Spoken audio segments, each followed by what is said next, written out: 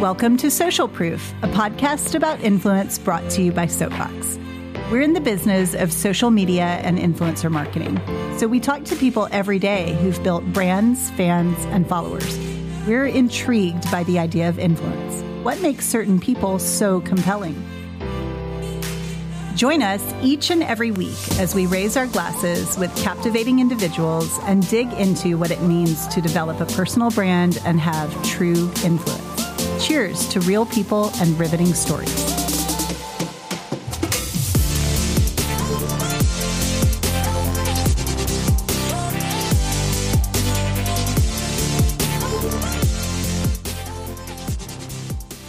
Hey, welcome to Social Proof, a podcast about influence brought to you by Soapbox. I'm Beth. I'm Nate. And we are really excited to be with my dear friend, Catherine Winch, today. Hi, Catherine. Hi. It's so good to see you. And I guess hear you. Yes.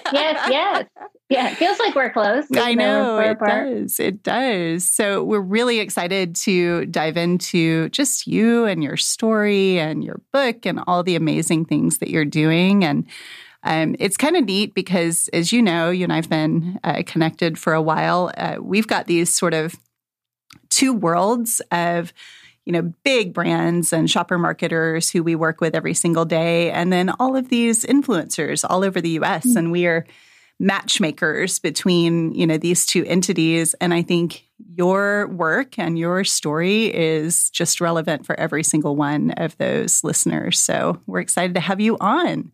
Great. Well, tell us a little bit about you. Who is Catherine? What's your story? And how did you get to where you are today? Well, let's see. Born and raised in Richmond, Virginia. Yes. Tell us everything. Yeah. I'm like, oh gosh, what do I pick? Okay, so born and raised in Richmond, Virginia. And I spent 20 years of my life pretty broken on the inside, despite being rather put together on the outside. So that was age 15 to 35. And I was a people pleaser and I was an overachiever. And I drew my self-esteem from external sources in the world. And then it, almost killed me. And I finally got my act together and slayed what I refer to as my dragon of self-doubt.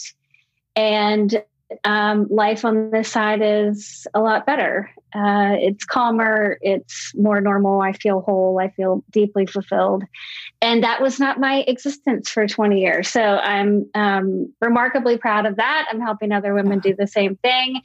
And I have two beautiful children, 11 and 13, and I'm married to an extraordinary man. So, that's who I am. I love that.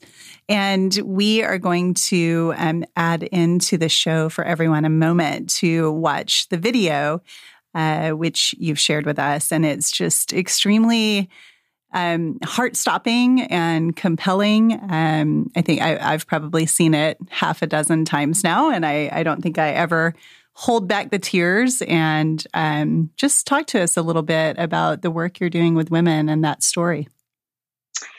Yeah, so many years ago, we decided to do a lot of research with women all around the world, and mothers in particular, but women as well. And we uncovered the fact that the number one emotion we all had in common was self-doubt. And I certainly had been living that way for 20 years, as I mentioned. And so it really struck a chord with me, and just started to study self-doubt and understand myself and other, human beings. And one of the things that my research was revealed was the horrible things that as women we say to ourselves when no one is listening.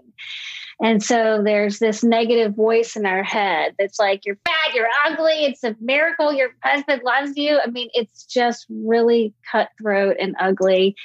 And so that's what we did a video about. And we recruited moms to come to be in a video, but they did not know what the video was about. We just said it was a video put on by the Mom Complex. And so they came in, and unaided, we asked them to write down the last terrible thing that they said to themselves. And they then had to read that statement out loud to another mother. And it's quite hard if you're not aware of the negative voice in your head. It's quite startling to realize that these things that you say to yourself and how ugly they are, and then to have to say it out loud, it's a very emotional video. It is. And I think what's interesting about it is that you sort of direct, these women direct their words to themselves toward another woman. They are speaking them to someone and they're realizing, I would never speak to another human in this way. So, your point is, well, why would you speak to yourself in that manner? So talk a little bit about, you mentioned the Mom Complex, which is the company that you run. And then you've sort of segued from your work with the Mom Complex into, I think, almost yielding everything that you've pulled out of that work that has come together here in your book, Slay Like a Mother. So talk to us a little bit more about that. Yeah, so the Mom Complex is a consulting company I started 10 years ago, which is crazy to me. But and we help mostly Fortune 500 companies develop better products and programs for mothers. They're mom customers, so a lot of CPG, retail, et cetera. And so we've, for a decade, have been studying the consumer-facing lives of women and mothers, but we wanted to study their full lives of what life was like, and were they happy or were they depressed, or what was it like outside of pushing up shopping cart inside of a store, and that's where a lot of the rich insights around self-doubt, that's where it came from. And so at the Mom Complex, we have a great ability to get to the truth, to get to it quickly, because we're all moms ourselves and we know that life's not perfect and we don't put up with that in research. A lot of mothers, that's the problem. And it's why I started the Mom Complex is in consumer research, like a focus group, a mom's going to show up and tell you she's perfect and her husband's amazing and, her children eat broccoli 3 meals a day. And it's a lot of lies and it's a lot of posturing. So what a waste of money. Right. So that's fun because we just help tell companies the truth. Yeah, I love that.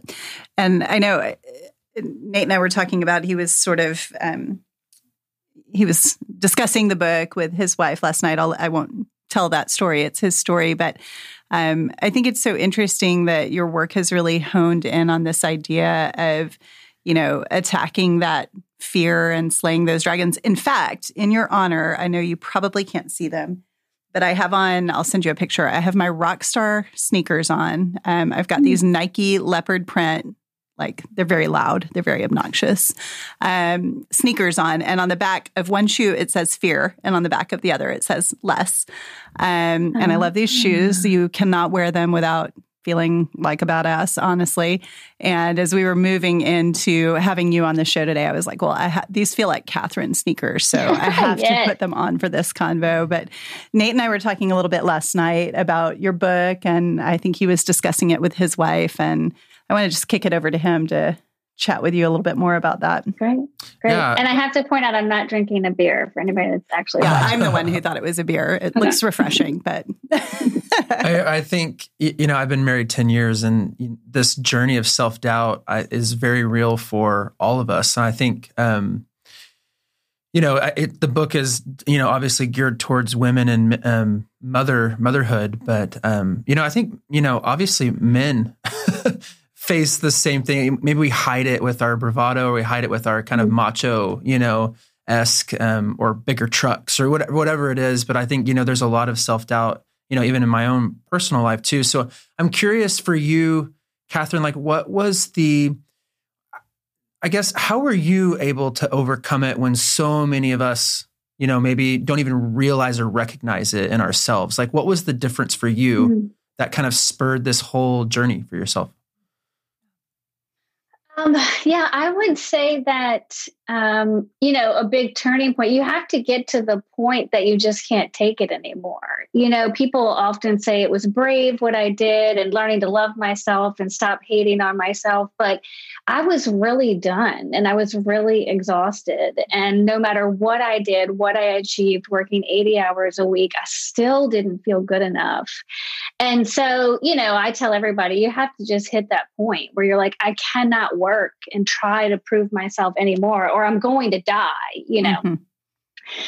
And so you have to hit that wall, I believe, and not everybody's there yet, which is okay, but you're just kind of taking in little nuggets of knowledge right now. You see things, somebody like me says something and you're like, oh, I felt like that before. There's little clues.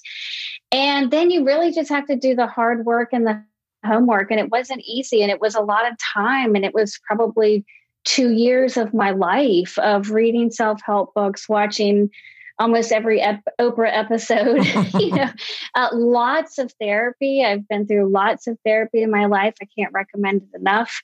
And so I basically took myself on as a project and I learned about myself. I wanted to understand myself, what made me happy, what made me upset, what made me exhausted, what made me energized. And I did all that work. And now that I know myself, I know how to make myself happy and I know how to reduce my frustrations in life because I've studied myself. And I think it's a shame how much we know about a lot of different subjects and we don't know anything about ourselves. I love that. So I'm curious, like for me, the thought of writing a book just seems like it's like not even the realm of possibility for me. It's not in my wheelhouse, not in my mindset. So for you, is writing this book something that you've always wanted to do, or was it like I should write a book, or it's like, oh, I must write a book? Like how did that kind of journey start for you? I never, ever, ever would have thought I would have been an author. I never dreamed about it. I do now consider myself a good writer. I think the book is very good. I think it's much better than I thought it was going to be. I think it's well written, but I never really fancied myself, a great writer. It just wasn't, part of my attributed skill set, to myself. But anyway, just on the personal side, I was so exhausted, so overwhelmed, living with this dragon of self-doubt. I went through all the work. I slayed the dragon and I had the keys to the kingdom to teach women how to do the same thing because it worked. Like, I'm not a magician. I didn't wave a magic wand. I didn't wake up one day and all of a sudden, figure out how to like myself and enjoy my own company and say no to other people and yes to myself. So it's, once you can get through that, but it's, it's work. Yeah. Yeah. I think you probably had very much an obligation to not keep those things to yourself. And I can see where it felt selfish. Yeah. It felt my life so wholeheartedly changed. Yeah. And then I was giving speeches about it and that was rewarding. And it would be 100 people at a time, 300 people. And that was great. But I wanted it to be a manual. Like I wanted people to have something to be like, okay, I know how to slay. I know how to do this. And a book can do that. Yeah. But it's interesting because I think it goes so far. I think the book is that necessary manual and centerpiece to what you've learned. It's where you've put down those learnings. But you really have built, I think, this whole, I don't want to say lifestyle, but all of these elements, you do still, you're hired by companies to come in and talk about how they interact with moms and how they interact with women or how their women within, the company itself can be supported and bring more of their better selves to work with these tools.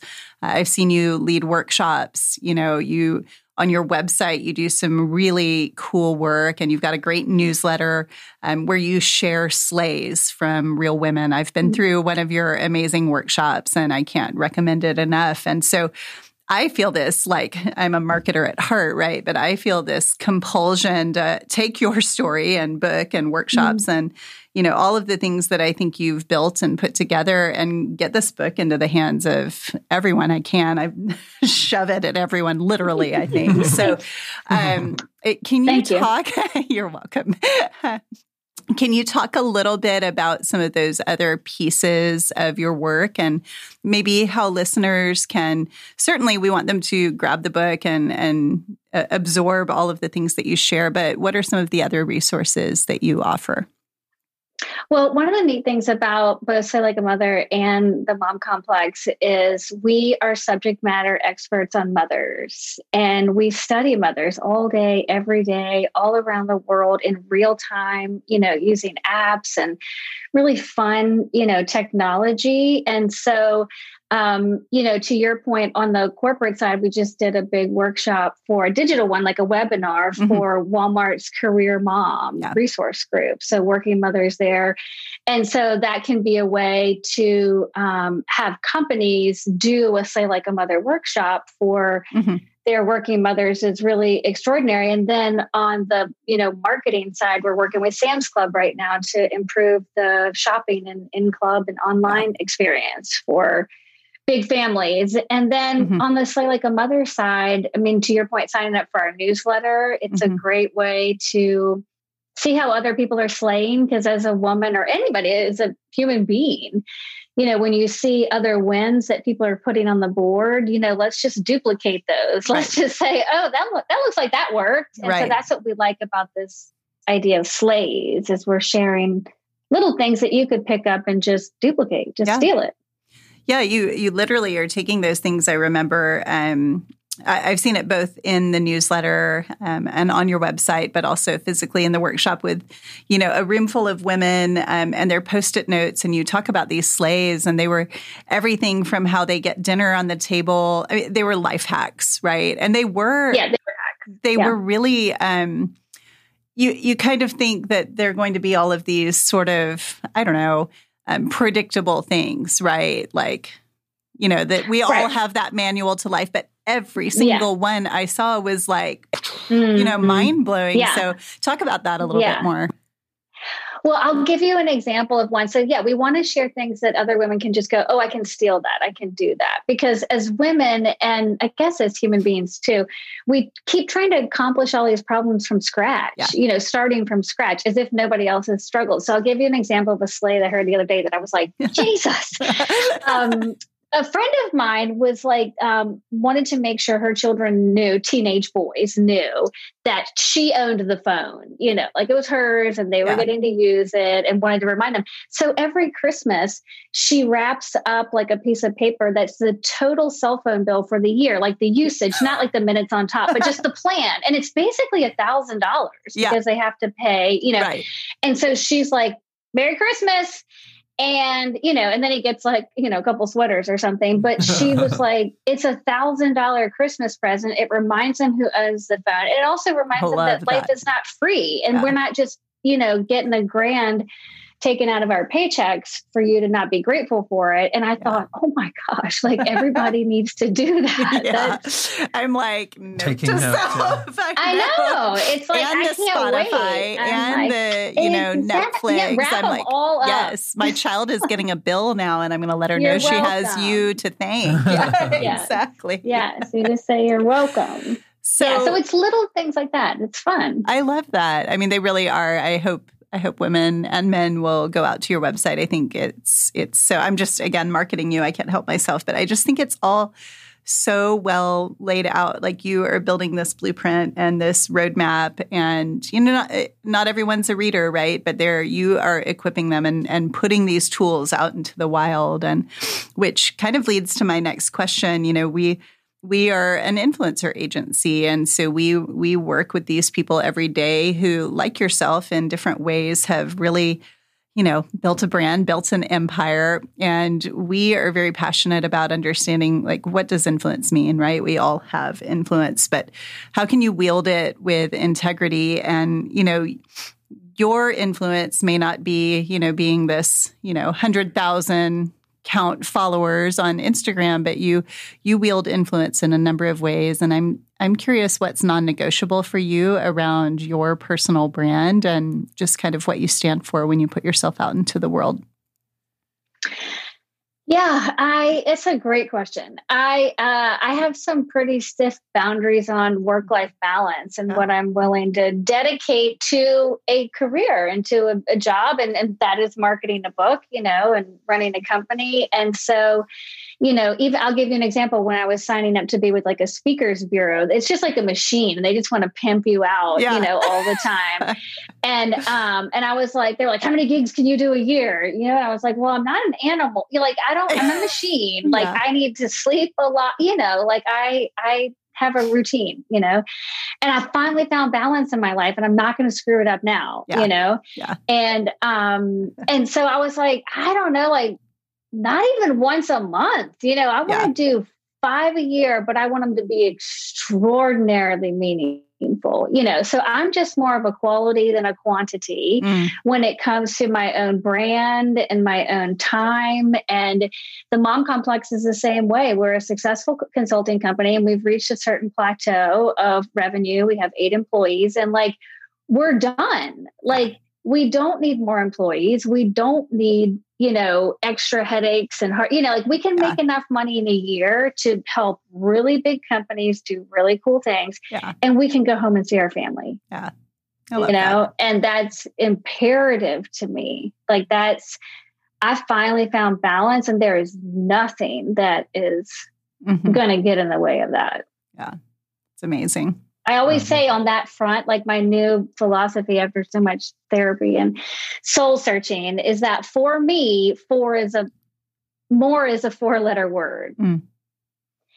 And so always chasing more money, more employees, more book sales, more it's, it doesn't work for me. It just, puts me in a hamster wheel real fast. Yeah. Yeah. I love that. So, your company, the Mom Complex, is geared towards helping companies, right, better understand women, mothers, and then your book is geared toward mothers, right, and helping the mother. I'm curious, like, do you have a favorite story of someone that whose life has turned around or truly been touched that kind of keeps you going and keeps that motivation up for you?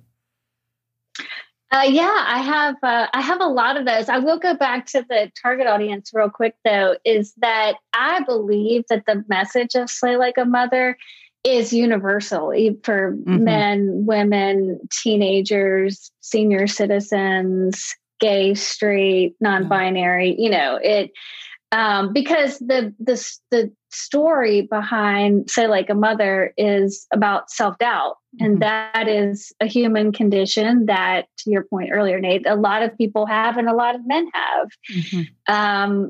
Women tend to over-index in the self-doubt department, but a lot of men have a lot of self-doubt and it really identify with this message. So a lot of the anecdotal stories, kind of emphasize motherhood, but it's interesting. A lot of women will read it and then they'll make their husbands read it because either the husband needs it or some women have told me that, and this is a meaningful story too, it's like that she wanted her husband to read it because he would understand her better because so much of this is just inner turmoil and it's not obvious. And we all wear a mask and we all pretend like it's not going on. And so for a lot of people, they're like, oh crap. Like, like I didn't know that you were hemorrhaging self-esteem on the inside. But here's what I always say about wearing a mask is that everybody else might not know that you're wearing a mask,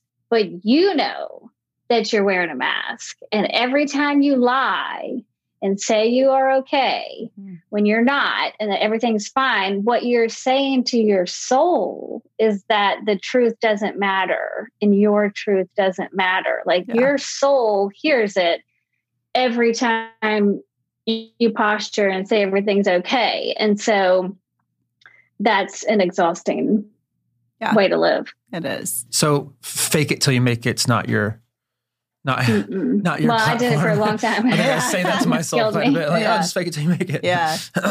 Well, and you're tapping into, going back for just a minute, again, Nate and I were talking a bit about the book last night, and he commented in so many words that it's very different from most of the kind of mom-oriented or women-oriented books he's seen, encountered. And what struck you about that, Nate? It seemed like the language was just more straightforward and real. and less, I agree. Less kind of this flowery language and this kind of idealization of motherhood and, this holy calling that motherhood is. And it seemed it seemed a lot more raw and real to me. Like, oh, this is like what motherhood is really like, Yeah. And I always wanted, when I first got the book deal, which was so exciting. And again, never thought I'd be an author. I mean, it was just so cool. I really wanted it, and you picture it in a bookstore, like a book section. And I really wanted it to sit in self-help. I didn't want it to sit in parenting. That was very important to me because it's not a parenting book. This is not about you can learn some tips and tricks that'll make you a better human that therefore will make you a better parent. But that was important to me, that the framing of this was about self-help, in general, that had a slant towards women and mothers, but that it shouldn't sit next to, how to feed a 5-year-old. Yeah. Yeah. I love that. It's interesting as well, because I think even on the other end of whatever spectrum you discuss. So the way I was raised was very confidence instilling. It's who I am. It's, what my parents taught. And I don't think it's bravado or false confidence. It's just, and so I spent a number of years almost making excuses for that. Like, I'm sorry, I'm intense, or I come on strong, or I'm enthusiastic. It's very real. I'm not feigning confidence. In fact, I always worry that I'm going to just storm the castle sometimes, and I have to pull myself back into being a little softer. We were joking about this earlier.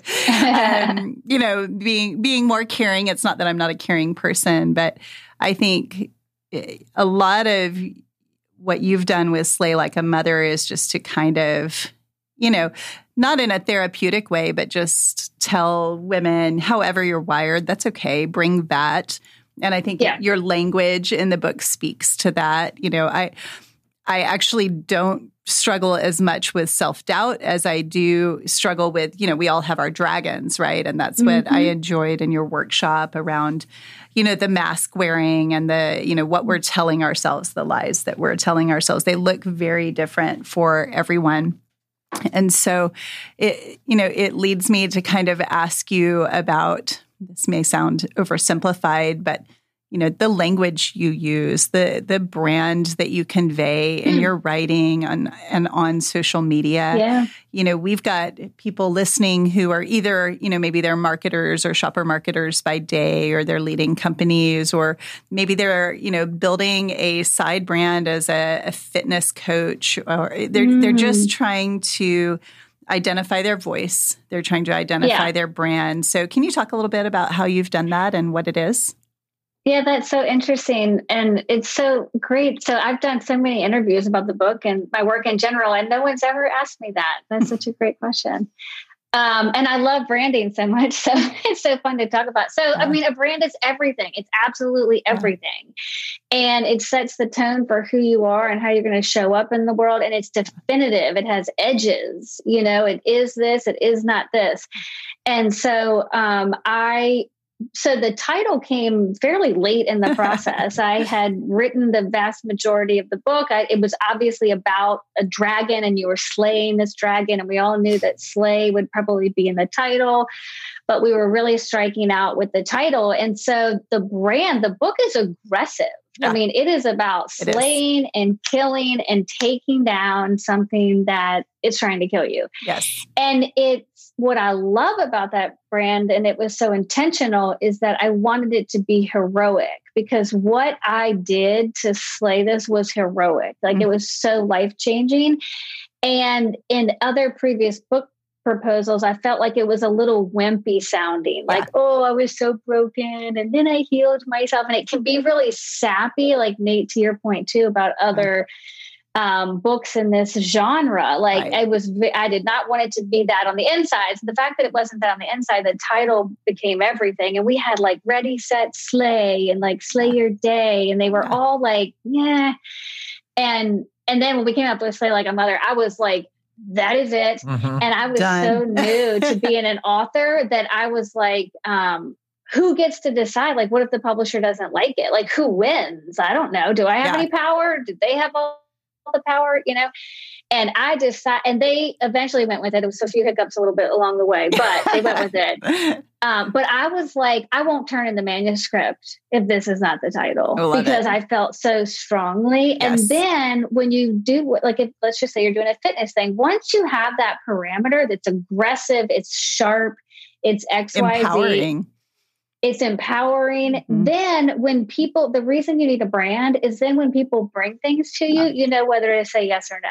Yeah. So when they brought me a pale pink cover to this book, I was like, under no circumstances is this book going to be pale pink. It's about slaying something. It's aggressive. Right. Like, and so as a brand manager, your life becomes a lot easier when you have a brand to actually stand on, because you're not like, well, I don't know. Do I like pink? Yeah, you know, totally. I love that. And I think we've got the book here if I can untangle myself from these cords, which I'm not accustomed to. But first, thank you for being so on brand with Soapbox, because you've got this teal that just, it looks striking on our bookshelf. We have several copies. And you're welcome. Yeah. And the gold, I mean, to me, it just feels like literally the pieces falling of something that, you know, has been destroyed and rebuilt. And it's a wonderful work. And I love hearing the story behind that brand, because like you, I'm a pretty passionate marketer and wordsmith. But one other thing about the brand that made me think about is I was really insistent that it didn't have a book jacket. Oh, I hate book jackets. Because book jackets, like, they just get dirty. They fall off. I end up they get torn in my purse. I pull them off right away. That's what I do. I'm so with you. Immediately. And then it's a plain book. And I thought, oh my gosh, if they take this was a jacket, when it comes off, it would be just a white boarded book. I mean, that's terrible. And so that goes back to the brand. Like, then you can make things additive and even better, you know, where it's like, well, this shouldn't be some wimpy cover that's going to get torn. I mean, this should be like a coffee table book. This is like a Bible, you know? And so that's another fun, you know, thing about I love that we unpacked that. That's the kind of thing I love. Yeah. So Catherine, like, in this kind of marketing and vein, you know, how do you manage then? How do you kind of eschew the word more and still maintain that ambition and growth, you know, for your, you know, 5-year, 10-year, you know, business strategy down the road? It seems like for us as marketers and salespeople, we're like always focused on more growth, more sales, more, you know, and you mentioned that earlier, kind of that's a 4-letter word for you. So how do you manage, you know, those kind of dual desires there? Yeah, I think it has to be, there are instances I'm okay with more, but it would have to be like more impact, not more stress, you know, so you can start to get more nuanced with it. So, you know, for example, I've run a consulting company. The tendency is, okay, you did $1 million last year, you did $2 million this year, and then you're going to go to 5, you know.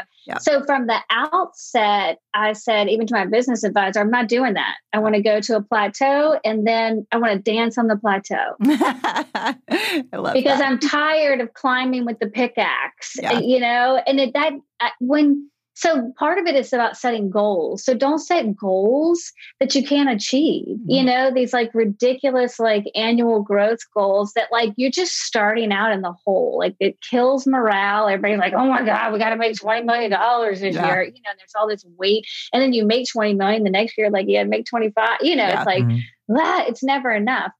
So for me, it was around setting the goals and making it clear to everybody that works for me, like that the Mom Complex is not a place like that. All of a sudden you're going to get a landslide of like a raise and then get like 5 new employees to manage. Like, we're not growing as a company. And so we're all like kind of at where we're at. But on top of that, it's unlimited vacation. You can work whenever, wherever. You're going to be deeply fulfilled. We don't work on the weekends. You know, we travel together. Or we used to, but, and so you have to figure out what your currency is. So I still get that fulfillment of more because it's addictive and I'm an achiever, you know, and I want that, but it's more impact. Like, we've started a program where we're accepting donated books, Slay Like a Mother. We're giving them to incarcerated women around the world. And so like, that's not more money. but that's more impact, more life and impact and joy. Mm-hmm. And so just channel it to something. And that this is just me, like for somebody else and plenty of people, more money is awesome. Mm-hmm. That's what they want. So just make sure you're going after the more that actually fulfills you instead of like everybody makes it about money. Even I got after my book proposal was rejected for 4 years by 23 publishers. In the end, I ended up getting 2 offers for advances from 2 different publishers. One was the number 2 publisher and one was the number 10. And I turned down the number 2 publisher and a much bigger advance because I wanted to be a bigger fish in a smaller pond. I'd never been an author before. I'd never written a book. I was going to be cared for, huge machine. And I was like, I don't know how to write a book, and I wanted somebody to hold my hand and I wanted to write what I wanted to write. And they had a different vision for this book. They wanted it to be called The Mom Complex. They wanted it to sit in the sociology department. And I was like, nope. And so I walked away from money in order to stay true to the message that I wanted to share. No, that's so interesting. And it seems so rare in our space too, but from listening to it, just seems like it makes you way more deliberate about what you're going to take on and more thoughtful about the things that you're willing to go after. Whereas it seems like sometimes it's easy to just kind of chase anything that has potential, and I love that mindset of just being really deliberate. That's the pickaxe. And so what happened in my career was like, I had the pickaxe, I was climbing, always exhausted, like white knuckling, like every new business meeting to try to get more money, and, or more like Pizza Hut account or something. I mean, we weren't curing cancer. Like it was advertising. But then you get to the top of like a pretty high mountain. It might not be the top, but then you're like, oh, this is the view. This is what I have. That's what I was not been for. Home in months. I eat crap food. I never work out. I'm late to everything. My children don't know who I am. And so then it's like, then you got to put on, the grown-up pants and get off of that mountain and do something that's not, if that energy, plenty of people that works for.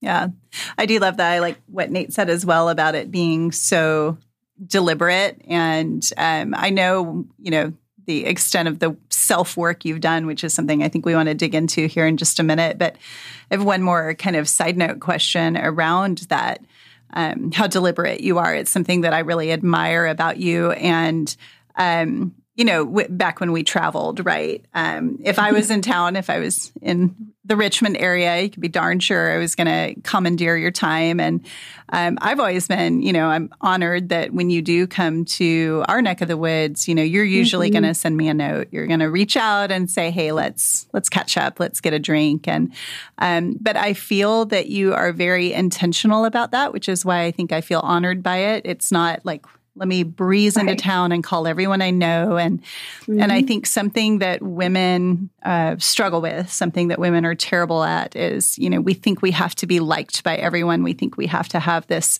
roster of friends. And I certainly at 43, if not, 10 years ago, started, I think really, getting down to, who fills me up. That's who gets my time, who, where if I am going to take energy away from my home and my husband and my family and my business, which I love building, I get a lot out of it, then, it needs to be pretty reciprocal. And so I want to understand how, choosy you are in those other parts of your life with relationships, and what does that look like, and what boundaries have you set for yourself? Yeah, I mean, very choosy, mainly because I finally learned to give time to myself. And so I don't feel like I have to give it all away. When in my previous version of myself, I was so empty on the inside that I had to go to external sources for my self-esteem. So that meant helping friends out more, it meant doing this. It meant going out for, drinks and fun. I mean, just all the things, or traveling, go. All the time. Yes. And so now that I can fill my own cup up more and my self-worth comes from the inside instead of the outside, I don't give away as much of my time. And I tell women, and men, if you have no time for yourself, if you look at your calendar, there's no time for yourself, it means you believe you don't deserve it. That's what it means. Mm-hmm.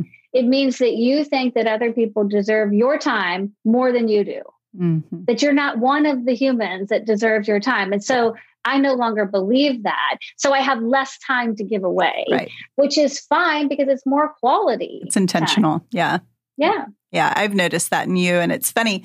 I think you've sort of empowered a behavior I already had, which is when I do or did travel, I'm super selfish. I might have one person in a city who I want to see, but I'm also really excited to, be alone in a hotel room or, take myself out to dinner. Amen. And those are really honestly fulfilling. I enjoy, spending a night either working because I'm excited about something or reading a book, and which is a great segue. We want to know, here, author Catherine, what do you read? What do you consume? Whether it's a podcast or a book or a show, what are you consuming lately?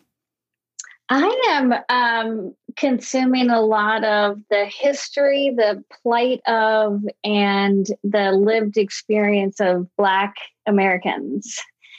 And I've just started to devour books and podcasts and documentaries. And right now I'm reading Caste.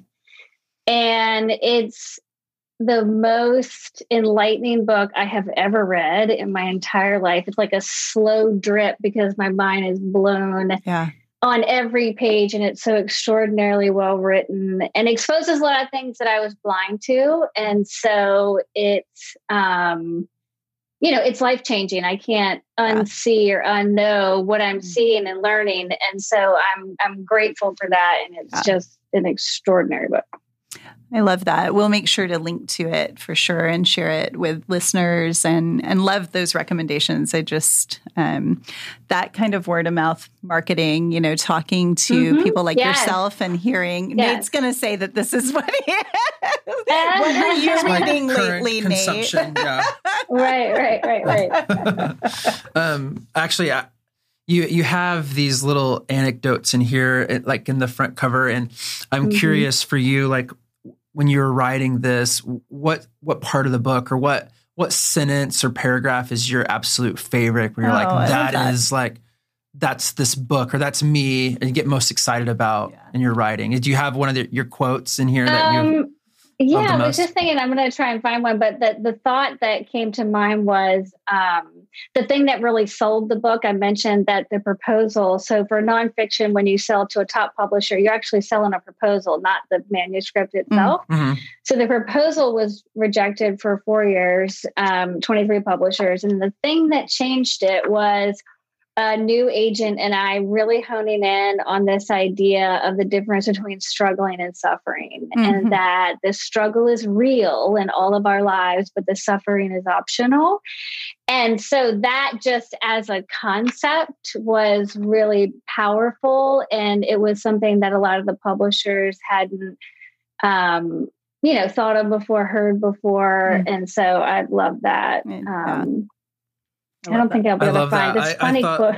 The one like where you said it's time to shift from a warrior to a warrior, right? The WORRIER to a warrior. It's a mouthful. Just some of those helpful, like I should try recording this. I recorded the audio of that, and when I was saying that, I was like, "Well, I love that. Though. I was like, "Oh, that's so clever and appropriate." Especially, even for a man, and a husband, to be able to. And that's one thing I am going to finish reading this book, and because I think it does provide a lot of insight into kind of how to be an active listener for your wife as well, and how to offer some. That's for me is like when they come and talk to, you're like, I want to be there, I want to listen, but like empathy is not my strong suit sometimes, or what to say is not my strong suit. So reading this book in the vein of like, how do I not only overcome my own self-doubt, but how do I kind of help and be more empathetic and more of an active listener for my wife as well? I love that. Yeah, it can be eye-opening for men. Even I'll never forget, actually a client, CPG client, head of shopper marketing at one of the big companies in Bentonville. And he came through one of our mom immersion sessions, again, about consumerism, but also about their lives in general. And he pulled me aside and he said, oh my gosh, I have so much like empathy for my wife right now. And he was like, I don't think I really realized all that she's doing and how hard it is and this emotional doubt, sitting on top of it. And he looked at me and said, you've just made me a better husband. Aw, that's and I amazing. was like, yes. That's cool. But that was the two worlds kind of combining. But it's interesting. He didn't know and he hadn't seen it again. So much of this is silent.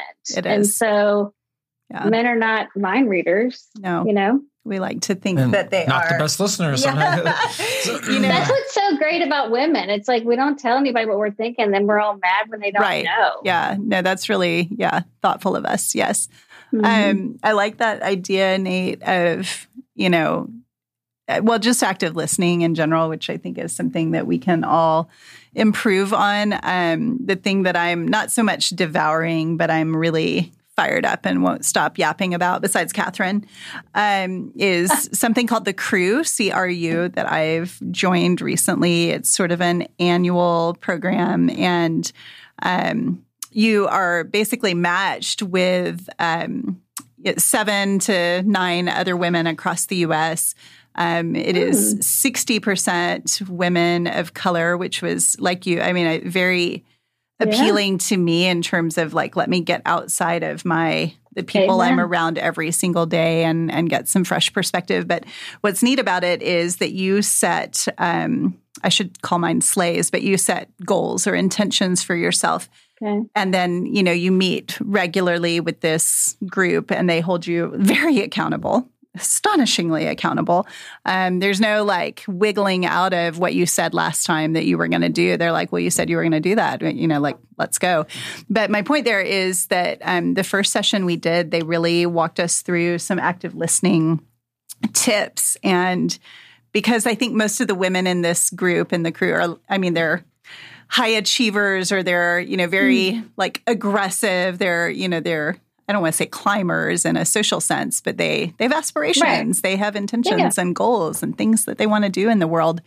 And Tiffany Dufu, who leads the group, said, you're going to want to go in here and just solve and use all of your wealth of experience for these women and tell them how they should cope with this or that. And so true, right? You listen to another woman talking about what she wants to achieve, and you're mentally like, well, you need to do this, and you need to do this, and you need to do this, and here's how I would do it. And she really kind of encouraged us to just turn all of that off.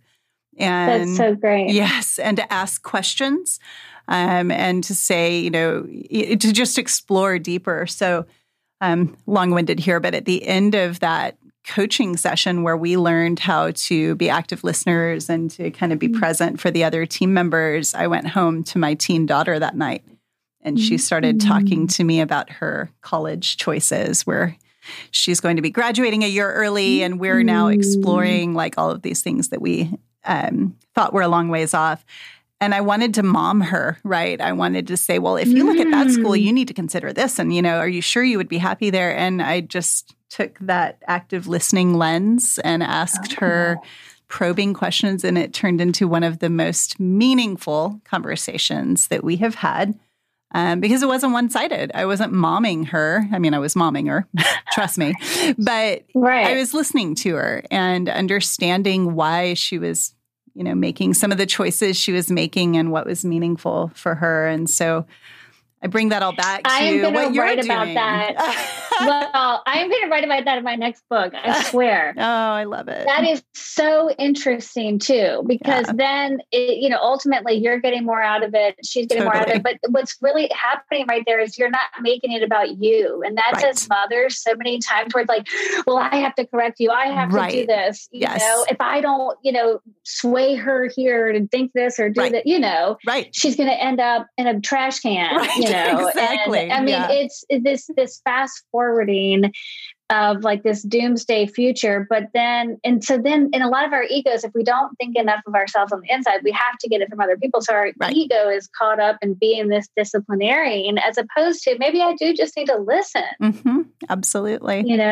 Right now. So hard. It is. Spouses so and parents. hard to do with kids. Yeah. And with kids. Oh my goodness. Yeah. But I think you are really equipping, readers and listeners and I mean, dare I say followers, people who just are tuning into you, Catherine, with these so practical, very real tools and mechanisms that they can apply to their life. So I'm just excited for more people to learn to slay. My last question, Catherine, is, if we have any listeners that are really intrigued by, the conversation today, or maybe struggling with self-doubt or something like that, have some dragons they want to slay, where should they go? How do they get started?